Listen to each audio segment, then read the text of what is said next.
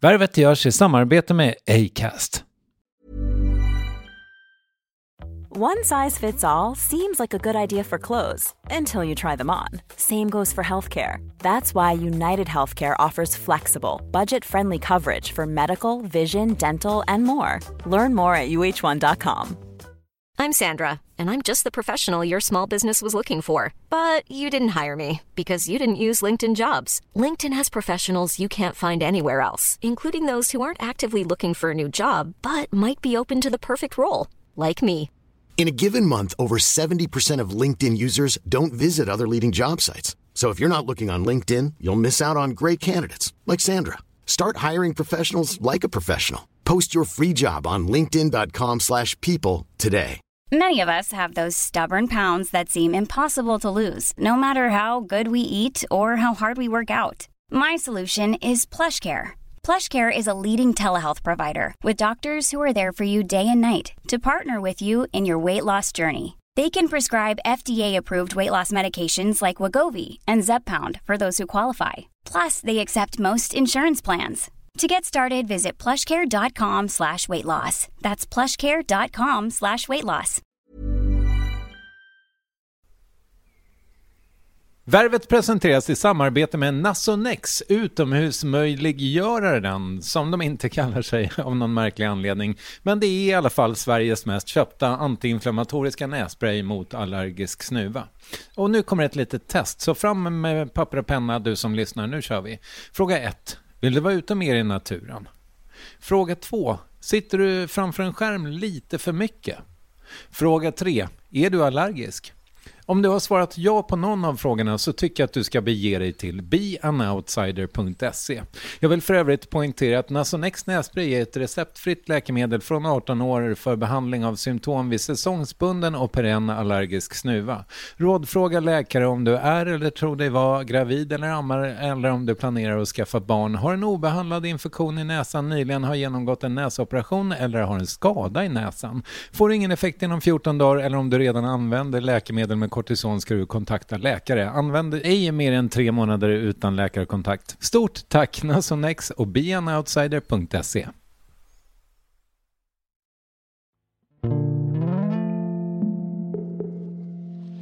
Vad står det om dig på Wikipedia? Jag var in och läste på Wikipedia för ganska länge sedan, för någon sa att det stod att jag hade varit sån här Victoria's Secret-modell. Va? Sa jag, och så gick jag in och kollade och då stod det där, det kanske är borttaget nu för det stämmer ju inte. Nej. Men jag tyckte att det var väldigt kul, så det var inte så att jag hörde av mig till Wikipedia och sa det här får ni ta bort för det här stämmer inte.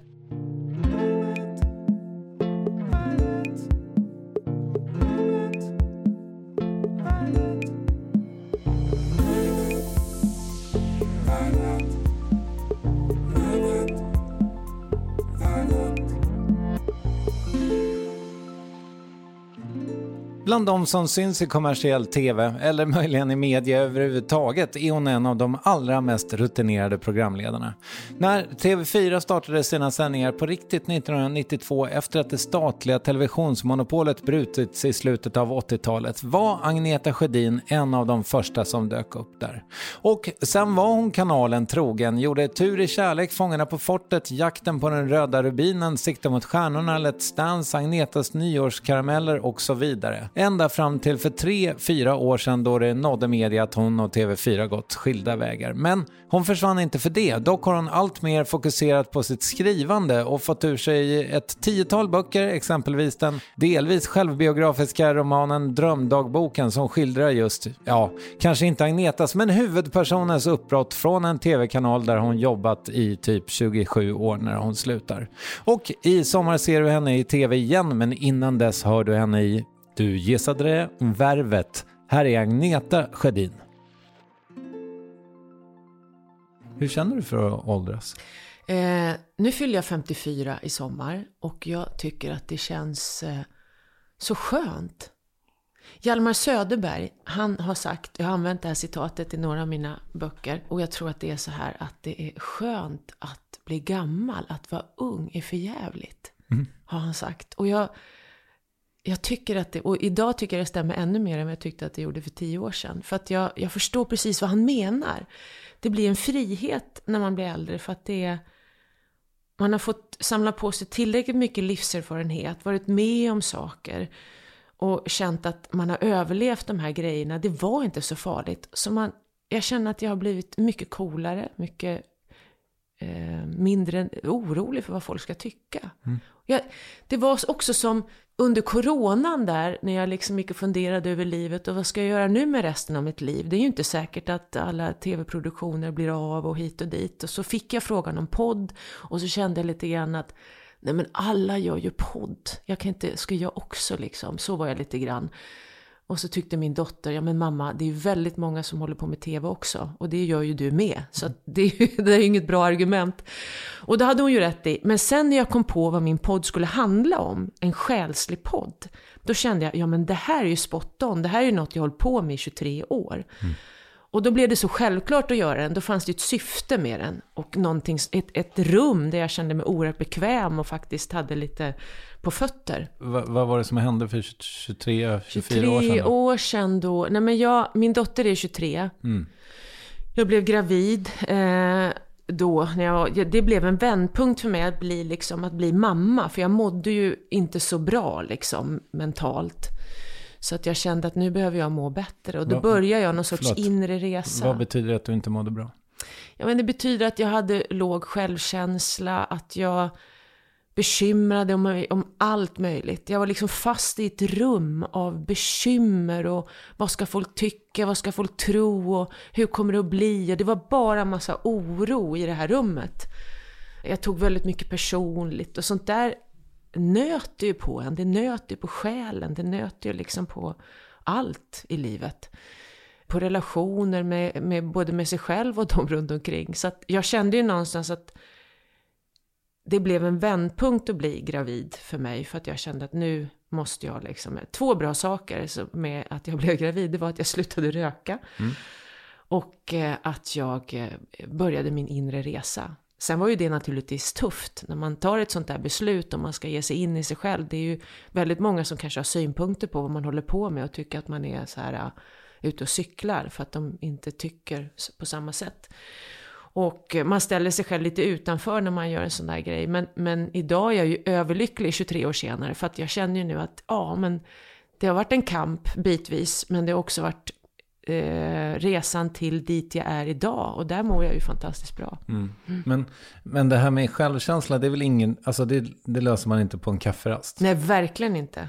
Det håller du på med fortfarande i viss mån? Nej, faktiskt inte på samma sätt, men jag kan säga att jag ändå har hållit på med det i väldigt många år, men jag tycker att något har hänt bara senaste året, så är det som att jag har landat i något väldigt tryggt och lugnt som känns oerhört behagligt. Och det är det jag känner då. För att när jag skulle väl sätta igång podden, då hade jag ju först oerhört mycket. För då hade jag ju gått och inte gjort så mycket jobb under några månader.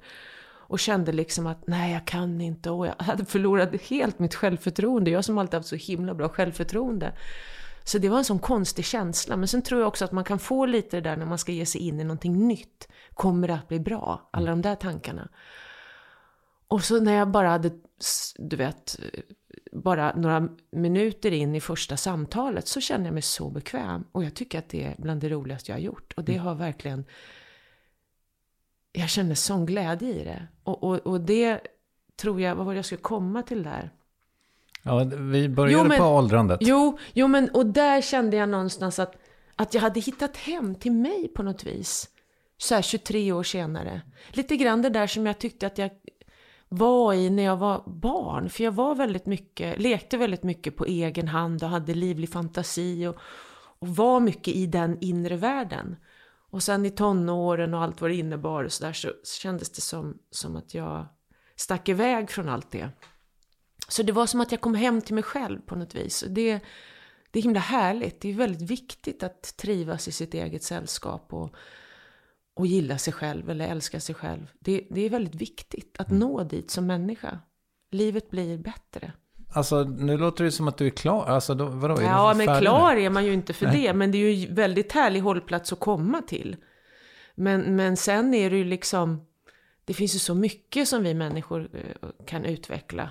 Och hela tiden fortsätta att lära oss. Och det finns ju fortfarande bitar kvar. Nu har jag varit själv länge och sådär. Jag menar, det är ju väldigt lätt att vara själv och tycka att man är superhärlig och behaglig på alla sätt och vis.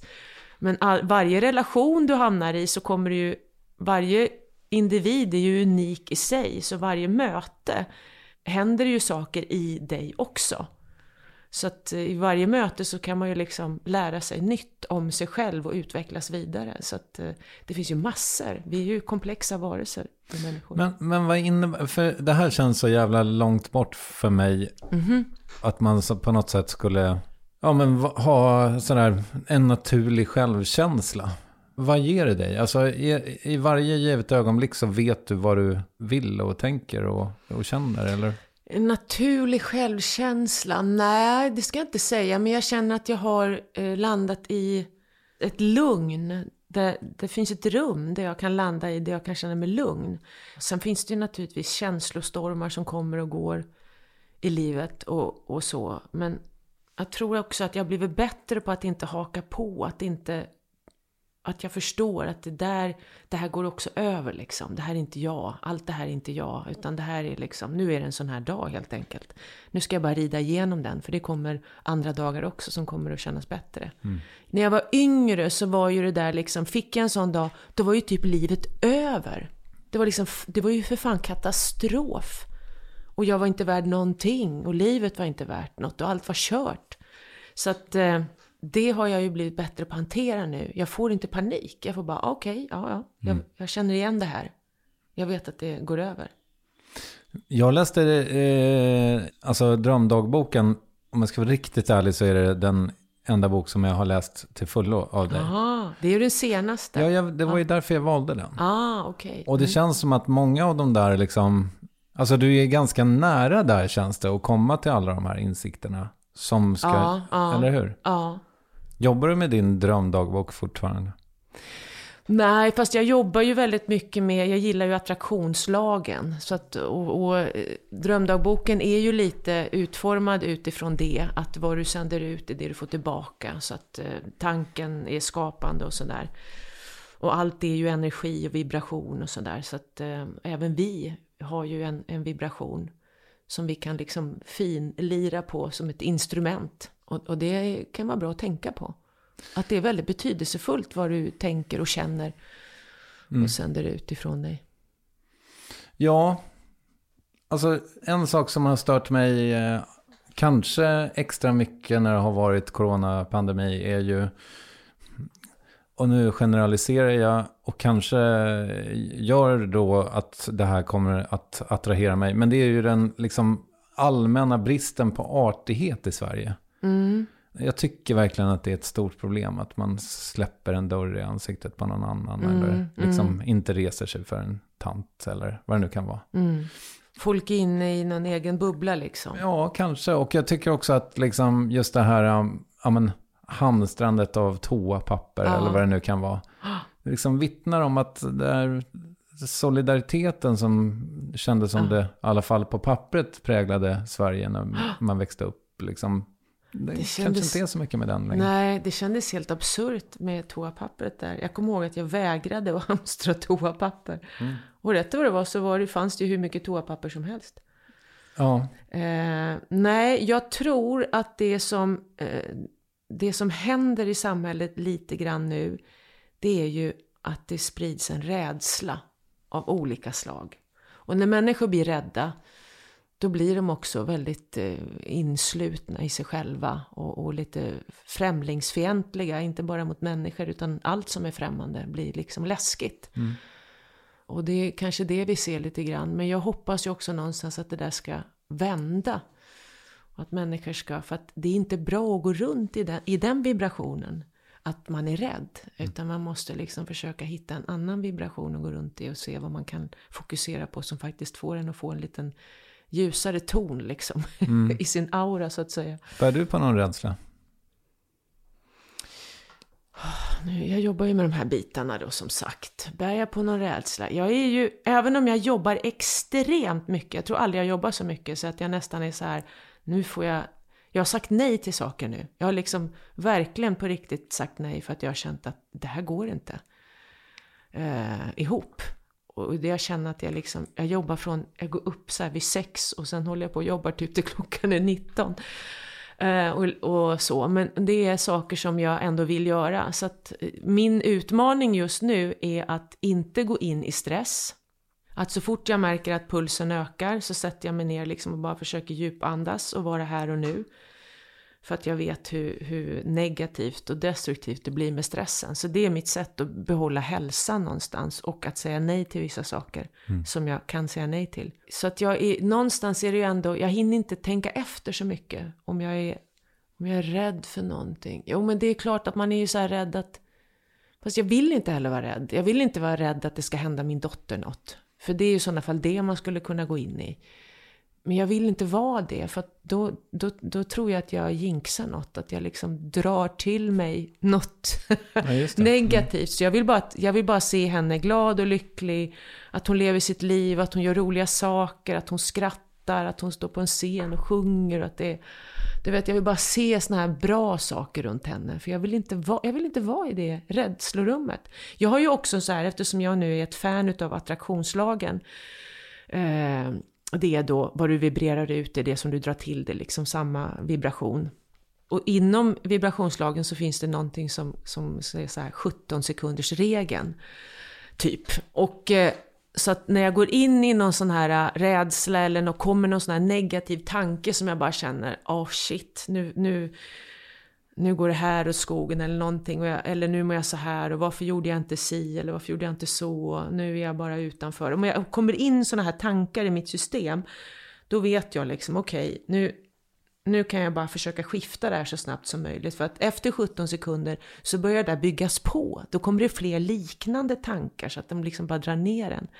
Då försöker jag, det har jag tränat mycket på senaste tiden, att inte fastna för mycket i det där, utan att då börja jag liksom bli mer närvarande i stunden när jag försöker skifta tanke eller lyssna på någon ljudbok eller på någon podd eller på någon musik. Eller jag försöker verkligen inte gå in i det. Så att det finns ju mycket man kan göra för att jobba med sig själv. Ja, jag tycker det där har varit en spännande balans för mig också, om jag får prata lite om mig själv en sekund. Nej, men för att jag har nog haft ganska nära till ångesten, och sen en stor rädsla för mig har varit att jag har alla ägg i den här värvetkorgen liksom. Och att jag så här, men vad händer ifall, du vet, folk slutar lyssna eller, du vet. Och sen då så förra året så jobbade jag väldigt hårt på att liksom hitta andra ägg så att säga. Ja, så blev det en podd till. Sen i mars. Och så blev det en bok. Och så blev det liksom så håller vi på att göra någon slags grej för tv också, jag och mitt lilla sketchgäng. Jaha, vad kul. Ja, men jättekul. Och då har jag känt liksom att det har varit så nära någon slags utbrändhet, men också att jag har mått så bra av att ha så otroligt mycket mer omkring mig. Och precis det här som du säger också, att man inte riktigt har haft tid och jag har inte haft tid att ha ångest, så att säga. Och sen tänker jag också det där med utbrändhet, det är på riktigt på alla sätt och vis. Och det kanske skulle kunna hända mig också, men jag tänker, och det kanske är naivt, men jag tänker att det är svårare om man har riktigt jävla kul på jobbet. Ja, man får göra roliga saker. Ja. För att om du tänker att du jobbar stenhårt med någonting som du känner inte ger dig någonting tillbaka. Du känner du bara sliter. Du får ingenting som peppar dig eller lyfter dig överhuvudtaget, och du går runt och tycker att ditt liv är rätt mycket skit. Då tror jag att det är lättare att bli utbränd faktiskt. Man måste få ha mål i livet, man måste få känna mening i livet. Jag tror också att det är viktigt att tro på någonting oavsett vad det är. Jag tror att sådana saker lyfter en lite grann mitt i allt, och det är väldigt viktigt. Och sen också att undvika stress så mycket det bara går i tanken. För ibland så är det ju, det brukar jag säga till min dotter sådär, att det viktigaste är ju liksom att du får bukt med den där inre stressen. Ta tag i den först. Ta tag i den inre stressen först. Sen kan du ta tag i vad det är för kost eller hur du tränar eller vad det än är liksom. Jag tror att just den där inre stressen, det känns som en grundbult för mig på något vis. Men hur får man ordning på den då? Ja, och det är ju en resa liksom. Men det är ju också det här att få koll på sina tankar. Att inte tro på de där tankarna. Att inte följa den där negativa strömmen liksom. Av tankar. Och hitta sätt att landa i nuet. Meditation eller hitta något att tro på. Hitta någon liten sak som ger lite mening. Om det är så att sitta och måla en liten stund per dag liksom. Hitta de här stunderna där man liksom sakta men säkert. Det är ju liksom ingen quick fix livet. Utan det är ju verkligen att hitta en resa tillbaka in i sig själv. Om jag har förstått saken rätt så är du liksom inne i en skrivperiod just nu. Det är jag. Jag skriver på en bok som kommer att vara liksom hänga ihop med min podd så in i själen. Så boken får ju samma namn som podden. Så den är en själabok på något vis. Om själen. Okay. Du vet, det är ju sådär också när man säger ja till saker. Då är man så här, men det är lugnt, jag kan nog skriva den boken. Och så kommer det andra saker så här som, det här kan jag ju inte säga nej till. Och så plötsligt står man där med ett berg av saker. Så jag har 2 tv-produktioner också i sommar. Dels har jag ju sommarbingolotto, det är 7 söndagar. Men sen när fortet föll bort, vi skulle ha gjort fortet och så föll det bort. Då fick jag ju frågan att vara med i en annan tv-produktion som ligger under mitten på maj till mitten på juni, 1 månad. Och då ekonomiskt så behöver man ju tacka ja till saker. Så det är ju de här bitarna som jag håller på och bollar. Men jag tycker ändå att jag har bränt av en period av, för jag tackade ju ja, jag hjälpte min mamma med en teaterföreställning i Hudiksvall. Och då tänkte jag, nu går jag fan i väggen, tänkte jag. Och satt och åkte upp och repetera. Och du vet, det var så mycket. Och så jag har varit nere i Göteborg och det ska vara pressbilder. Och sen skulle jag vara med, åkte jag ner och var med i Doobidoo. Och det var så här, jag tycker jag res liksom kors och tvärs mellan Hudik och Göteborg under hela april. Och så skulle jag plötsligt stå på en scen i Hudiksvall och fäktas med plastsvärd. Min mamma har barn- och ungdomsteater där uppe. Och det här var ungdomsteatern. Och de är då högstadieelever. Och det är en par stycken som går första året på gymnasiet också. Och det är en föreställning av Törnrosa. Och då så var han som skulle spela prins Erik kunde inte fortsätta. Så att då fick mamma ett avhopp och hon var så olycklig över det här. Och hon hade också fått flytta fram föreställningen flera gånger i och med coronan. Och hon har ju ändå suttit och sytt kostymer och snickrat dekor och gjort. Så det är mycket jobb som läggs ner. Och då sa jag lite på skoj att men då får väl jag hoppa in och vara prins. Det var ju verkligen ett skämt från min sida. Men mamma blev ju över sig liksom. Av lycka för det här. Så att, och ungdomarna tyckte också att det var kul. Så att, och då kände jag att men nu får jag ju ställa upp. Men det var verkligen alltså lite för mycket under april. Det blir lite lugnare nu. Men jag var prins och jag fäktades med plastsvärd. Det var väldigt kul. Hade ni någon publik då? Nej, det var ju det också. Här jag kände så här, ska jag verkligen liksom hålla på så här? Det satt 8 i publiken utspridda och alla var släktingar till dem på scen. Och jag bara tänkte, gud, jag bränner ut mig. Men det var ändå så här efteråt, jag klarade av det. Det var en upplevelse för alla inblandade. Och det gick ihop.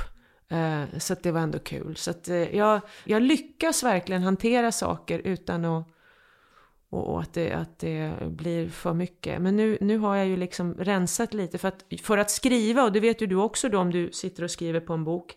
Det är svårt för folk att förstå kanske som inte skriver. Men man måste frigöra väldigt mycket tid för att skriva.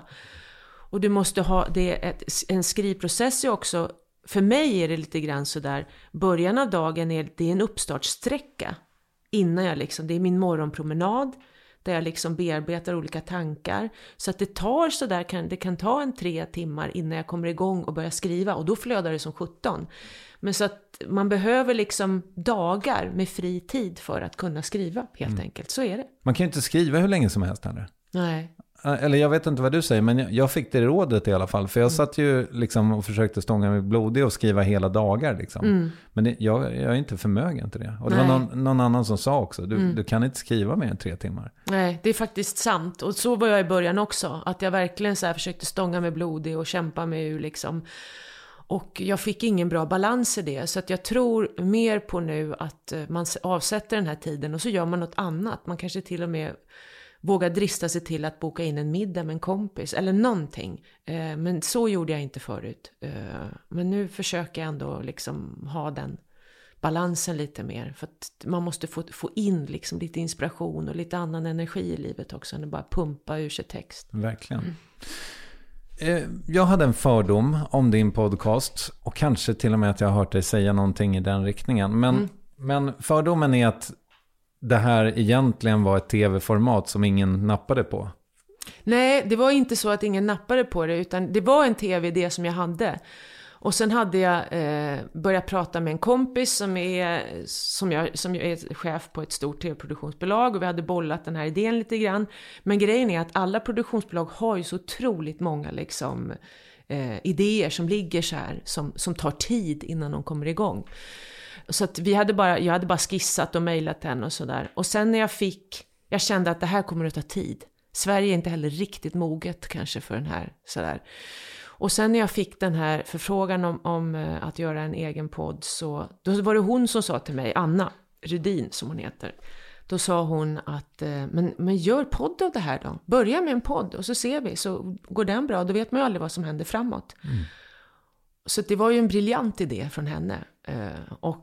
Och så blev det. Det som är så skönt med podd också är ju att det är... instant. Ja.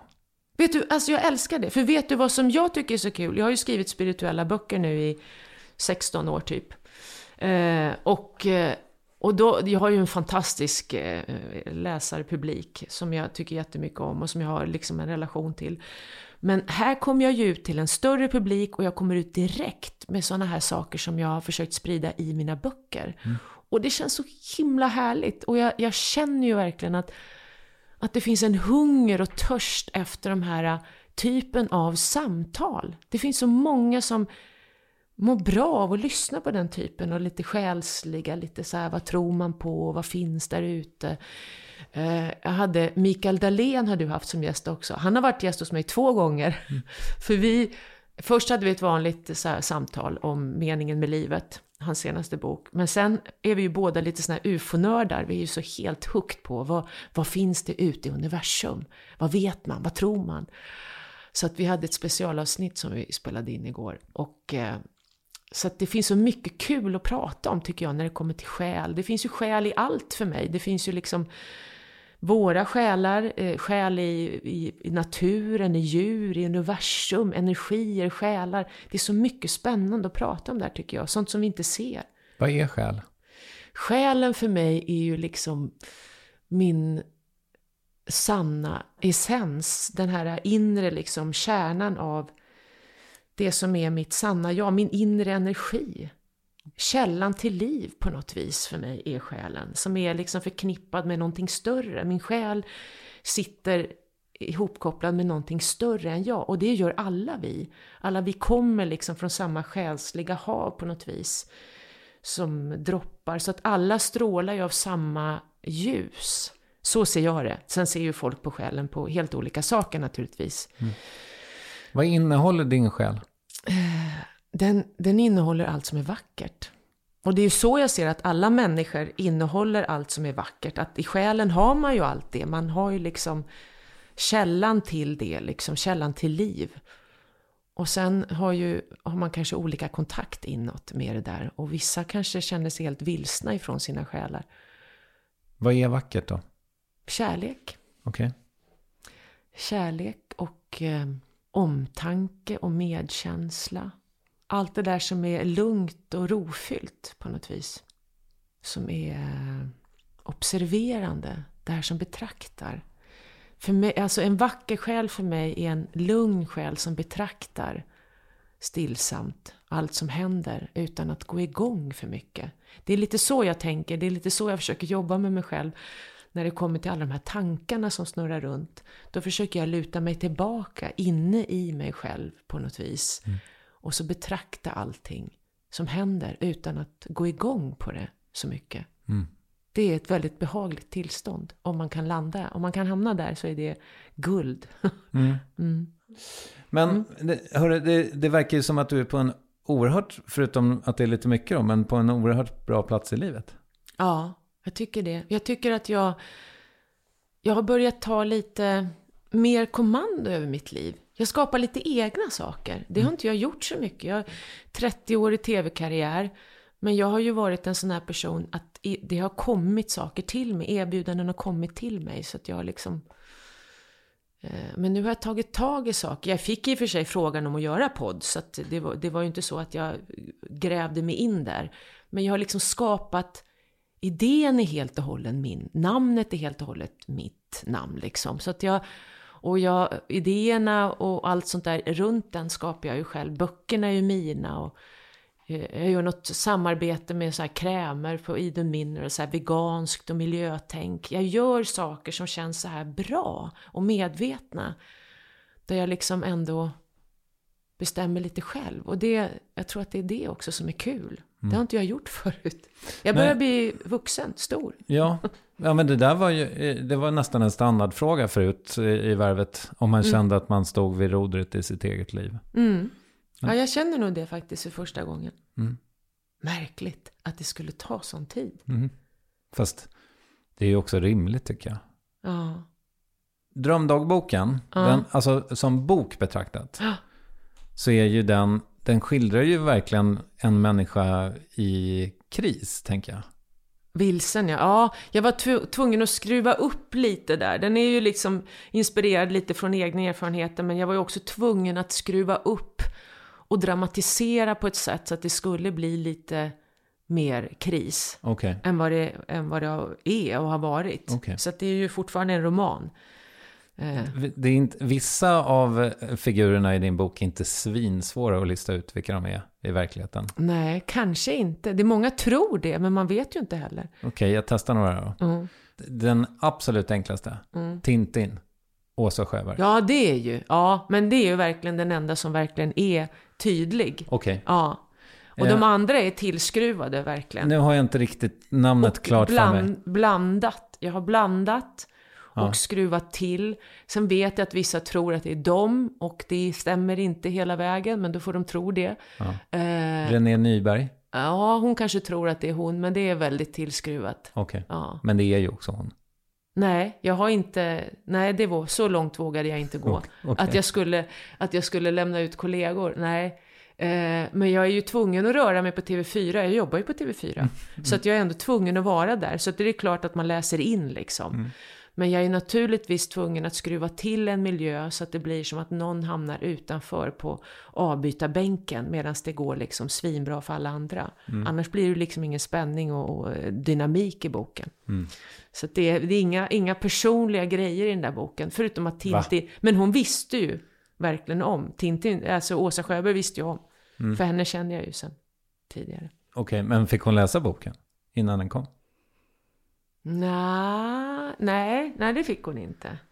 Det tror jag inte hon fick. Jag bara nämnde vad jag hade med för något. Ja, jag fattar. Ja, det var roligt. Hon kallades för Tintin när vi gick på teaterskolan. Ja, jag vet det.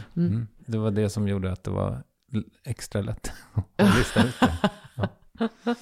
Ja. Nej, men för den kom 2018, men den utspelas också 2018 i stor del. Alltså, eller? Ja. Eller 2017 briserade ju MeToo och den tar... TV-branschen är ju väldigt komplex så där. Det är ju verkligen... Det finns ju hierarkier i TV-branschen också. Och det är lätt, jag menar... Jag har ju både ställt mig utanför medvetet, gjort val som har gjort att jag liksom har hamnat utanför. Men det är ju också... när man väl är utanför så är det i princip dödsdömt att komma in igen. Det är liksom, det är så svårt. Så att, och det där var jag lite naiv och inte förstod riktigt, tror jag. Att jag trodde att det var så här, det hade ju alltid varit så lätt för mig att kunna göra precis som jag ville och välja som jag ville.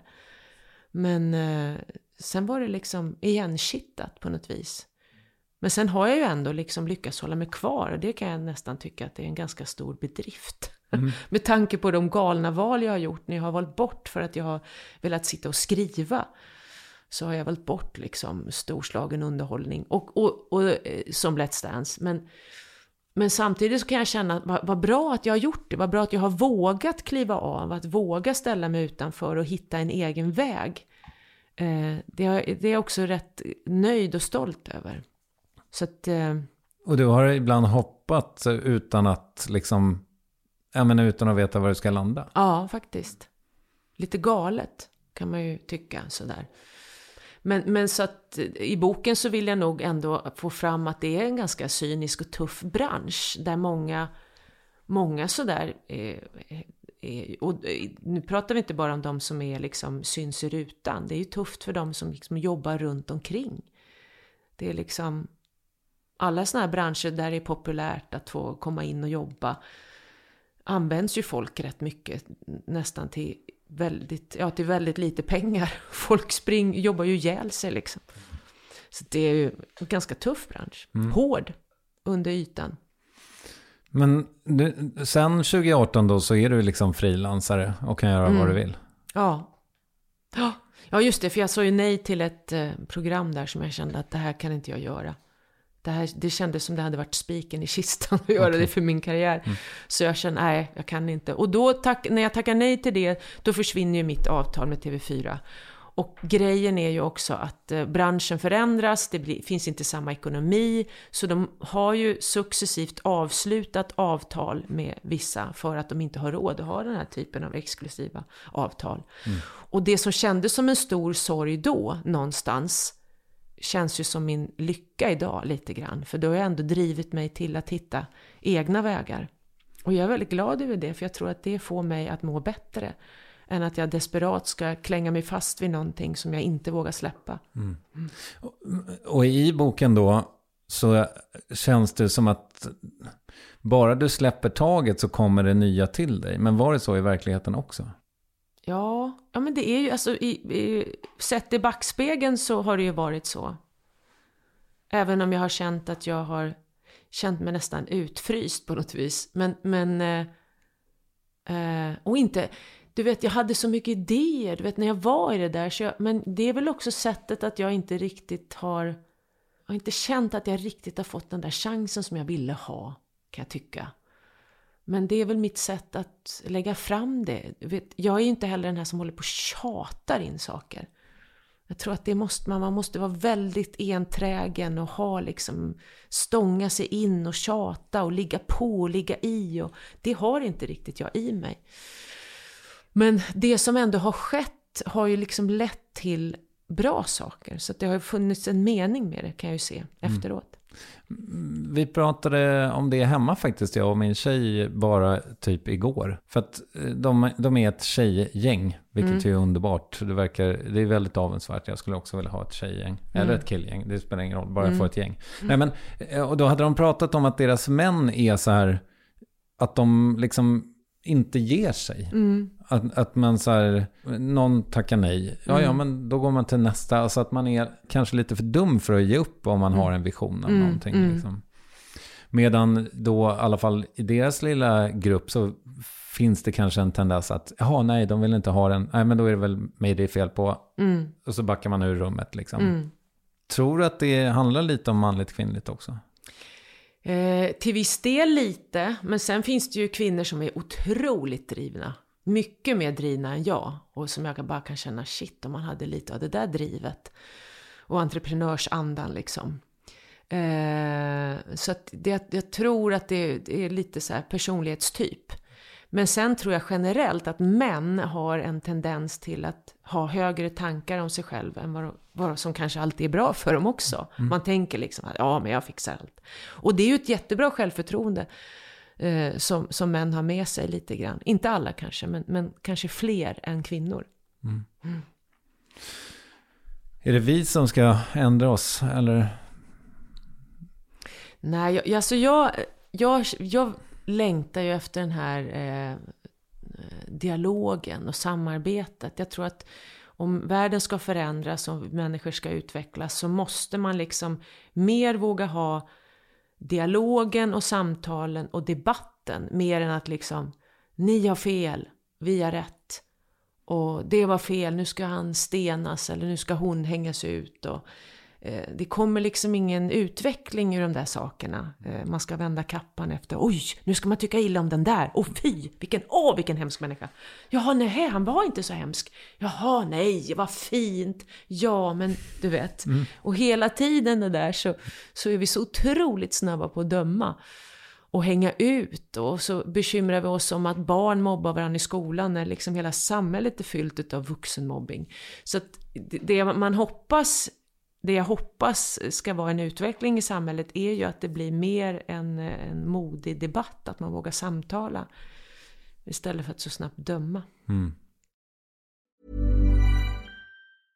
Hey, I'm Ryan Reynolds. At Mint Mobile, we like to do the opposite of what Big Wireless does. They charge you a lot, we charge you a little. So naturally, when they announced they'd be raising their prices due to inflation, we decided to deflate our prices due to not hating you.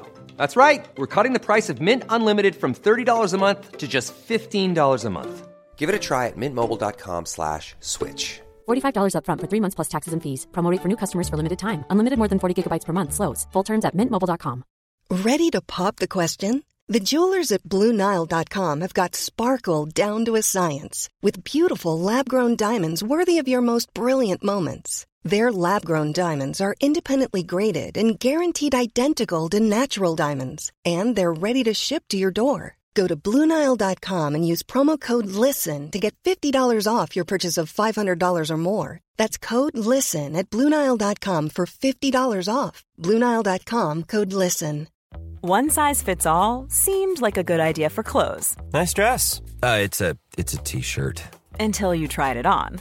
Same goes for your healthcare. That's why United Healthcare offers a variety of flexible, budget-friendly coverage for medical, vision, dental, and more. So whether you're between jobs, coming off a parent's plan, or even missed open enrollment, you can find the plan that fits you best. Find out more about United Healthcare coverage at uh1.com. That's uh1.com. Yes, ny sponsor. Värvet presenteras i samarbete med Svea Bank. Och jag menar inte att ta ner stämningen, men dessvärre är ju lågkonjunkturen här, vilket innebär att de flesta branscher har det tufft och också väldigt många privatpersoner.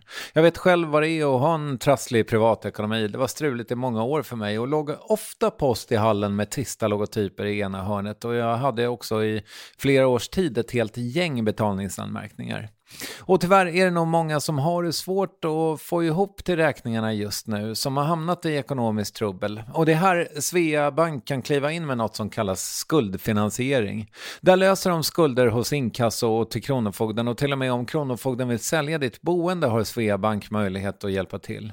I den här tjänsten får en personlig handläggare som gör en grundlig genomgång av din ekonomiska situation. De tar kontakt med dina kreditgivare, och när ett lån beviljats löser de dina skulder åt dig och samlar dem i ett enda lån med en avbetalningsplan som din ekonomi klarar av. För om du har hamnat i klister, du är inte ensam, och kanske kan det här hjälpa dig. På svea.com/skuldfinans kan du läsa mer. Tack Svea Bank.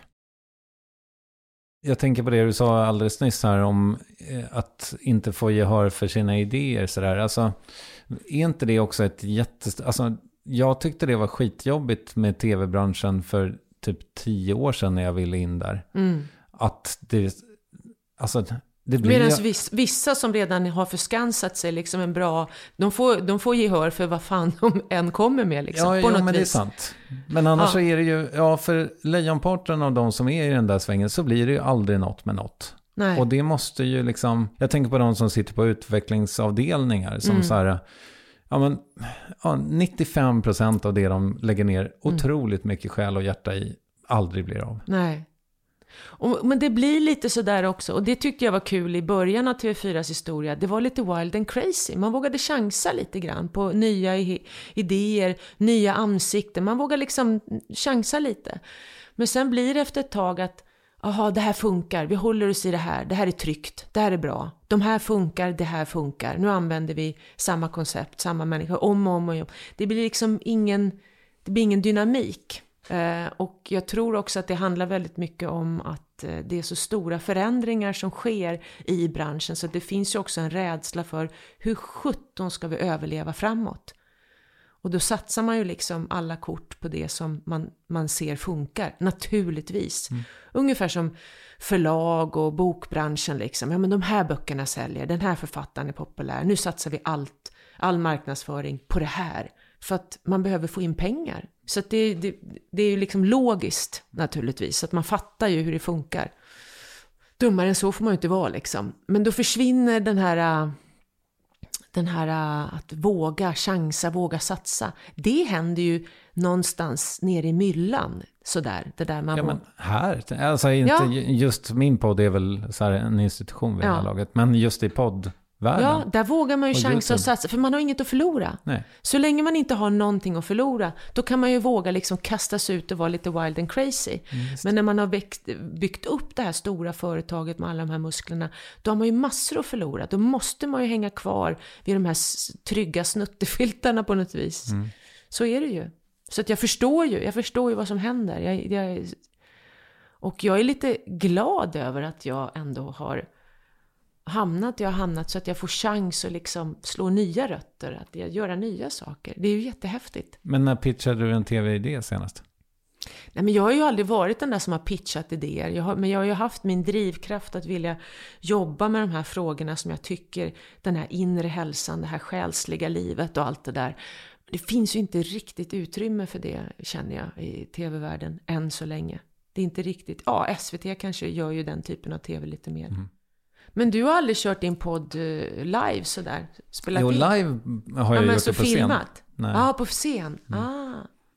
Men inte, och jag tycker det är någonting med dynamiken som går förlorad. Jag vill jättegärna vara på scen. Ja, men jag håller med dig lite grann, för att då blir man lite mer medveten, lite självmedveten om det plötsligt är en kamera som filmar allt. Yes. Man slappnar inte av på samma sätt. Det har du helt rätt i. Men däremot så, jag menar, alltså ditt format kanske skulle passa extra bra att man typ så här, genrepar i podd. Och sen så tar man godbitarna en gång till framför kamera. Vad tror du om det? Ja, kanske. Just nu är jag så här, du vet, jag tyckte det var så himla kul. Du vet, när man känner att man kan göra någonting gratis, då vet man att man är på rätt väg. Så tänker jag alltid. Och så har jag känt väldigt mycket med Så in i själen, att jag njuter. Jag kan vara superstressad innan, och så kommer jag till studion där jag ska spela in, och så bara landar jag med den här personen som jag ska ha ett samtal med, och så känns det som en timmes meditation och ren njutning att sitta där. Och ibland så vet jag inte ens vart samtalet ska ta vägen. Jag kan ha förberett mig genom att jag har läst på om personen, men jag har liksom inte skrivit ner en massa frågor. Utan det är så spännande att vara som en fjällbäck, att bara följa liksom strömmen i samtalet, eller hur? Ja, det är jättefint. Men så du har liksom inget sånt som jag sitter med framför mig här? Jo, men jag har skrivit ner lite frågor. Utifrån att jag har läst på så vet jag lite grann vad jag vill samtala om. Men väldigt ofta, jag sitter ju inte och tittar i det pappret. Så väldigt ofta så tar det ju nya vägar. För att för mig känns det så viktigt att jag bara så här sitter och hör och är närvarande. Och det kommer jag ihåg att jag saknade i tv. Ofta när jag gjorde intervjuer i tv så tyckte jag för det första att det var alldeles för lite tid. Oftast är det ju liksom som mest så här 11 minuter om man har tur. Och då gjorde jag alltid så att jag bestämde mig vilket område jag ville prata om, och så hade jag kanske bara 4-5 frågor på de här 11 minuterna, för att jag visste att då kan jag lyssna fokuserat och det kommer följdfrågor i huvudet. Men i en podd då kan man ju liksom, wow, där har man ju en hel timme. Det är ju ljuvligt verkligen. En grej som jag var nyfiken på med dig, har du känt att det har varit svårt att få uppmärksamhet för ditt skrivande? Ja, absolut. Ja. Men de som läser mina böcker, de har jag ju fått väldigt fin kontakt med. Men jag tror att om inte jag hade varit tv-stjärna innan, utan bara hade gett mig in och skrivit mina spirituella romaner och så hade det kanske sett annorlunda ut. Men jag tror att det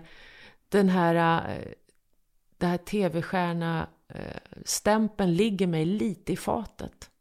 Det roliga är också nu med podden att den respons jag har fått från vissa människor är att men jag hade inte alls den här känslan av att du var så här, och du är ju en helt annan människa än vad jag trodde. Och det har ju de som har läst mina böcker har ju fattat det för länge sedan, att jag är någon annan än bara den som springer runt på fortet. Men i podden har jag fått en ny publik som kanske inte har hunnit med att läsa mina böcker eller inte kommer att läsa mina böcker, men de lyssnar på en podd. De hittar ju vem jag är liksom under tv-fasaden. Och det tycker jag är härligt. Fantastiskt härligt. Men jag tror Nej, böckerna hade nog fått en annan chans. Men det gör inte så mycket nu heller. Jag älskar ju mina böcker. Jag älskar mina romaner. De är ju som mina barn. Men det var länge sedan jag skrev. Mina favoritromaner är de här lite mer spirituella. Den om Lucia, den om Jakob Sebedaios, lärjungen. Som sägs ligga vid pilgrimsmålet i Santiago de Compostela. En kvinnas resa. Flickan från paradiset som är som en spirituell... En saga för vuxna. Det är väl mina favoriter. När jag får gå in i det lite mystiska rummet. Den kristna mystiken. Synd att du inte gillar den enda som jag har läst. Nej, den är inte min favorit. Nej, okay. Den är inte min favorit för den känns lite sådär... Men den känns bra på det sättet att det är ett väldigt bra redskap. Att resa sig ur någon sorts självömkan och bitterhet. Hon reser ju sig ur det här lite bittra och reser sig över det. Det handlar ju om att höja sig över. Att inte lägga skuld utanför sig själv. Att liksom inse att det här är min resa, det här är mitt ansvar. Jag kan inte skylla på de här sakerna. Jag måste hitta mitt ansvar och få ett bra liv. Så att på det sättet tycker jag att det är en bra bok. Men jag trivs bättre i det mystiska rummet. Det gör jag verkligen. Så att nästa roman får nog bli en sån igen. Ja, jag fattar. Har du idén till den? Nej. Jag har haft lite idéer. Men det kräver som sagt mycket mer tid. Så att den kommer nog komma när jag känner att när det är dags. Men sen är det ju, jag tänker att sen jag bestämde mig för att jag ville stå vid rodret i mitt eget liv för 10 år sedan typ, så har allting liksom lett mot det. Men den här huvudpersonen i drömdagboken är ju också, det är så himla okonstigt. Det är så naturligt att man känner sig maktlös därför att hon verkar i en bransch där alla beslut tas ovanför ens huvud. Och så är det ju för 80% av Sveriges befolkning, tänker jag. Att man inte är sin egen lyckas med till fullo. Så är det ju, absolut. Men det blir ju inte bättre av då att man går runt med de tankarna att det är inte rättvist och jag får inte vara med här. Och det är, att man fortsätter liksom att bygga på det som man känner. Det blir ju inte bättre av det, utan man måste ju då hitta en väg där det blir lite lättare för en att leva och få ut den energin som faktiskt kan leda till bra saker. Har du någon FOMO? Har jag någon vad? FOMO? Vad är FOMO? Fear of missing out. Ja, just ja, det betyder det. Hade du frågat mig då 2018 så tyckte jag att jag missade out på allting. Liksom. Att jag bara stod utanför allting och det kändes orättvist. Men nej. Jag tycker jag har liksom landat väldigt bra i mig själv ändå. Just idag. Just idag är jag stark. Nej, men förstår du?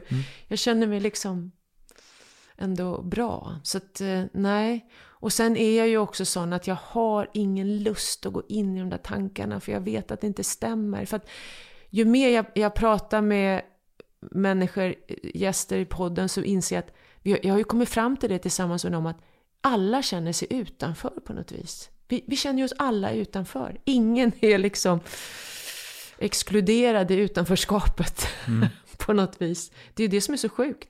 Alla känner sig ensamma emellanåt.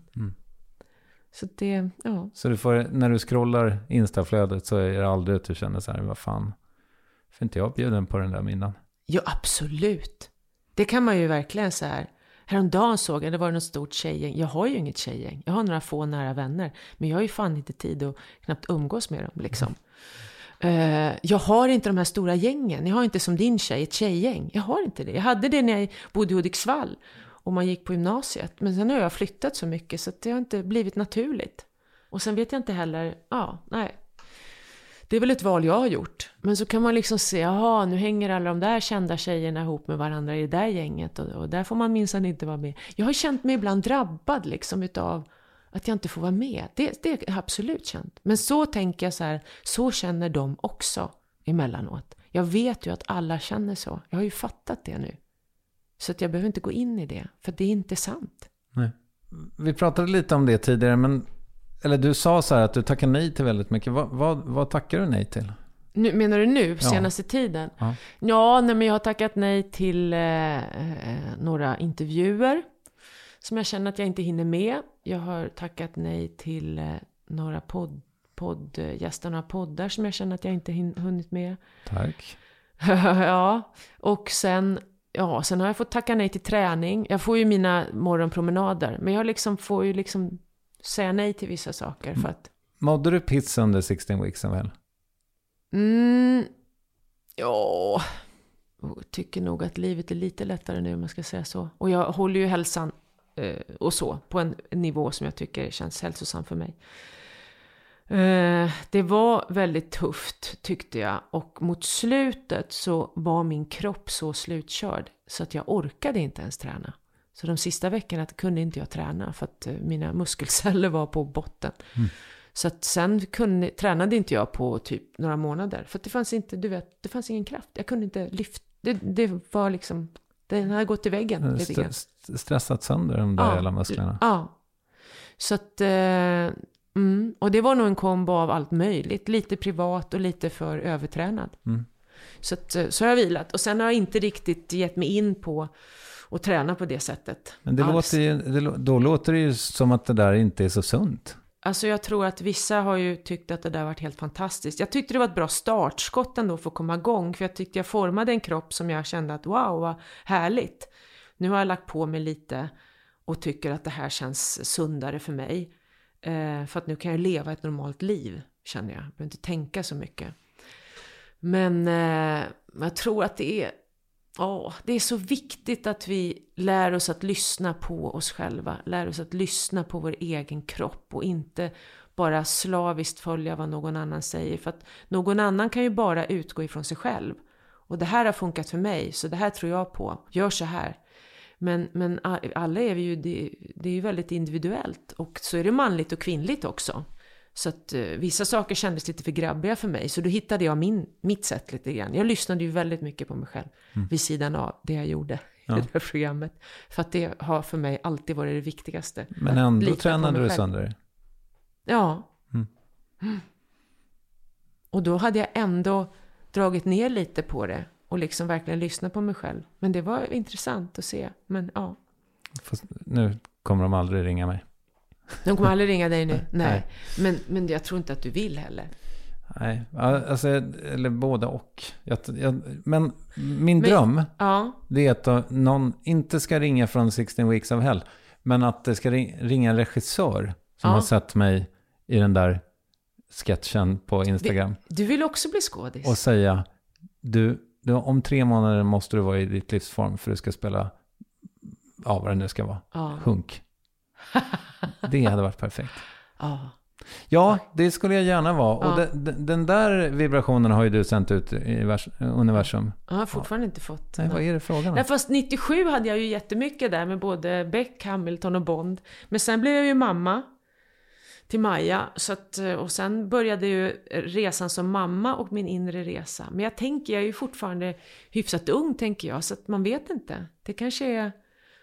Fast nu känns det som... Det högre syftet för mig är att sprida det som jag får göra nu i podd och bok och allt vad det nu kan vara. Sprida någon sorts att människor kan få må lite bättre, tänker jag. Men som sagt, vi har ju den här balansen mellan ytterligheter. Så att det vore kul. Det vore kul att göra någonting skådespelaraktigt någon gång. Fast jag känner mig inte lika så här, det måste, nej, jag känner inte det på samma sätt, utan händer det så händer det. Men kan du inte skriva någonting kring dig själv då? Skriva någonting? Ja, ett manus. Ja, nej, men det kanske, nej, fast nu skriver jag ju det här. Nej, säg inte att jag ska göra något mer nu. Nu blir jag trött. Bara du sa det nu så kände jag att jag blev trött. Alltså jag säger inte att du måste göra det i eftermiddag, Agneta. Nej, vad bra, tack. Ja. Men den tanken har du inte haft? Att så här, göra manus om någon av dina böcker kanske? Nej, det skulle jag i sådana fall vilja göra tillsammans med någon annan. För att det är ju inte så himla kul heller att bara sitta själv och skriva. Det är väldigt ensamt, eller hur? Jo. Så det är kanske därför som skrivandet... Jag hade ju bestämt mig där, då kom coronan sen, men jag bestämde mig för att men nu ska jag ta en skrivpaus för att jag orkar inte sitta själv och skriva. Det är så ensamt och tråkigt. Så då hade jag bestämt mig för det. Och så kom coronan och så tänkte jag, nu hade det varit perfekt att sitta och skriva. Men då hade jag ingen inspiration eller lust. Det är väldigt svårt att verka fram inspiration och lust runt och skriva en bok, tycker jag. Verkligen. Men ett bra trick, det tycker jag är, och det har jag en känsla av att du också använt dig av, det är ju dagbok. Det skrev jag när jag var yngre, det gör jag inte längre. Gör du det har du gjort det? Nej, jag gjorde det under det skrivperioden. Nu är ju den bakom mig, nu ska jag in i redigeringsfasen. När kommer din bok ut då? 27 september. Det är ju snart. Ja, jag vet. Jesus, vad kul. Vad kommer den att handla om? Kommer handla om ett ultimatum som min tjej ställde till mig. Där hon sa att jag var tvungen att välja mellan henne och alkoholen. Och, ja, och sen min då kamp för att äta kakan och ha den kvar. Jesus, vilken kamp. Det där. Vill du komma och gästa min podd och prata om din bok? Ja, men gärna. Ta det till hösten. Den här kampen låter ju superspännande. Och den är inte slut. Nej. Så ja, absolut. Men du, har du lite fuck off-kapital eller? Fuck off-kapital, vad innebär det då? Nej, att du har pengar på banken så du kan... Jo men det har jag. Jag sålde mitt tidigare boende och flyttade lite mindre. Jag blev skuldfri. Men när var det? Det här var, är det 2 år sedan nu typ? Så den stora hälsoresan gjordes efter det? Ja, då hade jag flyttat. Ja, just det. Det var liksom verkligen så här Guds försyn brukar jag säga. Men att jag får den här starka känslan att nu är det dags att flytta. Vi var i New York, Maja och jag. Maja är signad på ett skivbolag i New York. Hon var där på möten, jag var med. Och så snöade, jag kommer ihåg det snöade. Och vi bor på ett hotell med balkonger. Så vi står och kastar snöbollar mellan balkongerna. Och Maja filmar när jag kastar snöbollar. Det ligger långt ner, men det fick så många views det där. Och jag kommer ihåg att jag står där, det är så häftigt och det är så vackert och det är New York. Och så bara kommer det så starkt. Nu ska du flytta. Alltså det var så starkt. Så när jag kom hem, då började jag söka på nätet. Hitta någonting som ser lite spännande ut i Nacka strand. Ringer den här mäklaren dagen efter jag kommit hem från New York. Träffar henne samma dag. Tittar på en på 3:e våningen och känner att nej, lite för mycket insyn. Jag vill inte ha det. Ja, men det kommer en nu 2 våningar upp på plan 5. Det är bara 2 familjer som har tittat på den. Men den är en tant där som känner att hon inte orkar flytta. Så att den hade ingen flyttat in i. Så att jag åker upp, kommer in där och bara känner, här ska jag bo. Och jag bara säger, jag köper den här nu. Jag ordnar det här, jag fixar det här nu. Så att den här mäklaren, hon hjälper mig att sälja. Och den här tanten, hon vill sälja till mig. För de andra familjerna som hade tittat, de var bortresta. Och jag ville göra en jäkligt snabb affär. Så jag köpte för begärt pris. Och blir, alltså det här går så fort. Det här sker på 1 vecka allt det här. Så jag blir skuldfri. Och så när coronan kom, och jag bytte också bil, för jag tänkte så här, nej, jag vill inte ha en sån här dyr bensinbil, jag vill ha en elbil som är smart och miljövänlig och ekonomisk. Så jag gör stora förändringar på kort tid som förändrar min ekonomiska bild, och sen kom coronan. Och så att det var så himla förutbestämt och välsignat på något vis. Och nu känner du liksom pengar lite här och var? Ja, det gör jag. Inte superstora summor, men jag bygger upp någonting som jag tror att framåt så kommer jag att dra in pengar på det. Jag drar fortfarande in mest pengar på tv-projekt. Men händer det att du har ekonomisk oro? Förut var det så, men så inser jag också att det har alltid löst sig för mig, och jag behöver bara kämpa i några år till. Sen kan jag ju leva på min pension också sen. Jag har ju pensionssparat. Så att jag har färre år att kämpa nu. Så att ju närmare pension jag kommer, ju tryggare blir jag på något vis. Men det är åtminstone 12 år till dess. Ja, jag kommer aldrig att gå i pension. Jag kommer alltid att skriva.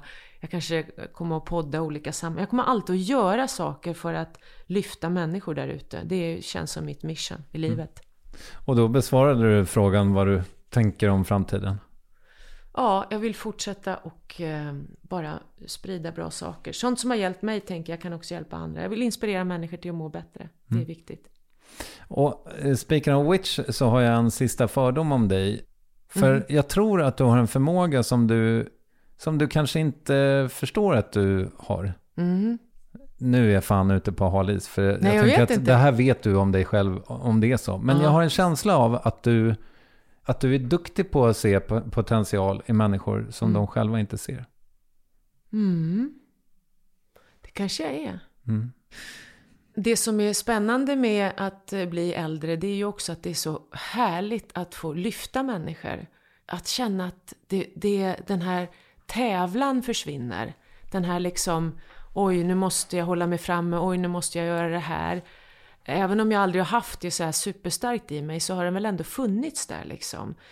Men det känns som att den har försvunnit. Att ju mer jag lyfter andra, ju mer lyfter jag mig själv. Den känslan har jag fått på senaste året. Och det är så härligt. Jag blir helt salig av det. Och det tyckte jag var en häftig effekt. Och när jag liksom känner att det går bra för någon och någon gör någonting som jag kanske också skulle vilja göra, så har jag liksom till och med testat att gå in i känslan att det är mig det händer. Så att jag uppfylls av känslan som den personen. Jag testar sådana saker. Det är också väldigt spännande att se. Istället för att gå in i något, nej fy nu, du vet. Du skulle ju kunna bli terapeut kanske. Nej, jag vet inte. Jag tror inte. Det krävs en massa utbildning och sånt där. Jag har inte ens tagit studenten. Alltså sätta mig i skolbänken, det har inte varit min grej. Jag läser ju massor med böcker. Jag bara slukar ju böcker om själen och utveckling och allt sånt där. Men det är ju då är det på mina egna villkor liksom. Ja, fair enough. Nu, Agneta Sjödin, är vi framme vid succémomentet. Frågor du inte fått förut. Tog du de här med kungen också? Ja. Gjorde du? Inte just dina. Du har fått egna. Frågor du inte fått förut. Kolon. Hur undviker man tvålrester i ögonbrynen? Man använder inte tvål i ansiktet. Det gör man inte? Nej. Nähä. Jag gör inte det. Wow. Bara vatten? Nej, men jag har en sån här, du vet, man har någon gel eller någon foam som är en rengöringsprodukt, men inte tvål. Nähä. Det blir alldeles strävt och konstigt. Ja. Nej, men jag tänker inte vanlig blocktvål. Jag tänker ansiktstvål nu. Jaha, nej det inte jag. Nej. Det var ju ett jättebra tips. Och undvika det, ja. Är det rimligt att det är så långt till Malmö? Ja. Det tycker jag? Ja. Det kunde varit längre. Det hade inte gjort mig något. Nej, jag skojar. Jag är ju aldrig i Malmö, så typ. Jag är väldigt sällan i Malmö, så det gör inte. Lite av en kuggfråga tänker jag, för att om någon hör det här och bor i Lomma, då är det ganska nära ändå. Ja. Då är de där på 10 minuter. Ja, precis. Ja. Och det tycker jag är bra. Ja, men det är alltid rimligt, tänker jag. Okej. Ja, härligt. Vad tänker du egentligen om Bollmora? Bollmora? Inte mycket. Jag försöker tänka vart det ens ligger. Ligger det typ i Dalarna, eller? Det ligger i Tyresö kommun. Så att det är åt ditt håll. Jo, men jag kände igen det. Ja. Bollmora, men det låter verkligen som någon dalaort. Ja. Men du har alltså inte varit där? Nej. Om du skulle ha en maskot, vad skulle det vara? Förmodligen en örn eller något. Det är mitt kraftdjur. Ditt spirit animal. Ja, verkligen. Finns det har du en favoritörn? Havsörnen tycker jag om. Jag gillar ju alla örnar. Jag ser ju örnar ibland där jag bor. Men ibland så jag känner verkligen att örnen lyfter mig. Du får godkänt för det. Och slutligen då, succéfrågan från kungaintervjun. Har Agneta Sjödin en favoritskog? Ja, det finns. Den favoritskog, det är ju bokskog, tycker jag är det vackraste jag vet. Vart åker du för att se en sån? Nej, men jag gick igenom en bokskog när jag pilgrimsvandrade. Precis hade liksom tagit mig över Pyrenéerna. Och även Hemingway har skrivit om den här bokskogen. Så kom jag ner där mot Roncesvalles. Klostret tornar upp sig. Och jag går igenom den här bokskogen innan jag kommer fram till klostret. På spanska sidan av Pyrenéerna. Ja. Jättevackert. Härligt. Bor man i Stockholm, då kan man åka till Torö. Kan man se en bokskog. Agneta, om du är okej med det så tänkte jag att vi tackar för idag. Ja, tack så jättemycket. Vad kul att ses. Och vad glad jag är att vi ses när du kommer med din bok. När du kommer till mig. Ja, det blir mysigt. superkul. Ja, tack så mycket för den inbjudan. Hej! Hej!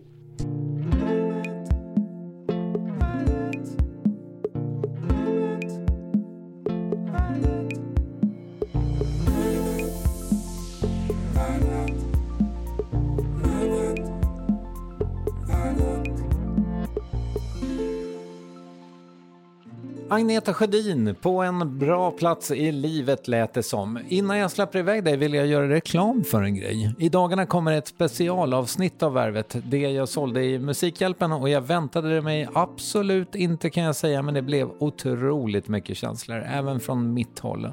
Och jag ser med viss bävan fram emot att dela det med världen.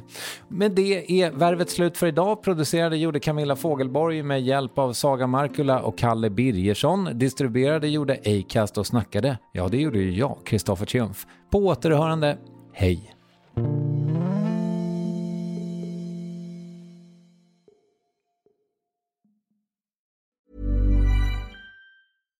Hi, I'm Daniel, founder of Pretty Litter. Cats and cat owners deserve better than any old-fashioned litter. That's why I teamed up with scientists and veterinarians to create Pretty Litter. Its innovative crystal formula has superior odor control and weighs up to 80% less than clay litter. Pretty Litter even monitors health by changing colors to help detect early signs of potential illness. It's the world's smartest kitty litter. Go to prettylitter.com and use code ACAST for 20% off your first order and a free cat toy. Terms and conditions apply. See site for details. Even when we're on a budget, we still deserve nice things. Quince is a place to scoop up stunning high-end goods for 50 to 80% less than similar brands. They have buttery soft cashmere sweaters starting at $50, luxurious Italian leather bags, and so much more. Plus, Quince only works with factories that use safe, ethical, and responsible manufacturing. Get the high-end goods you'll love without the high price tag with Quince.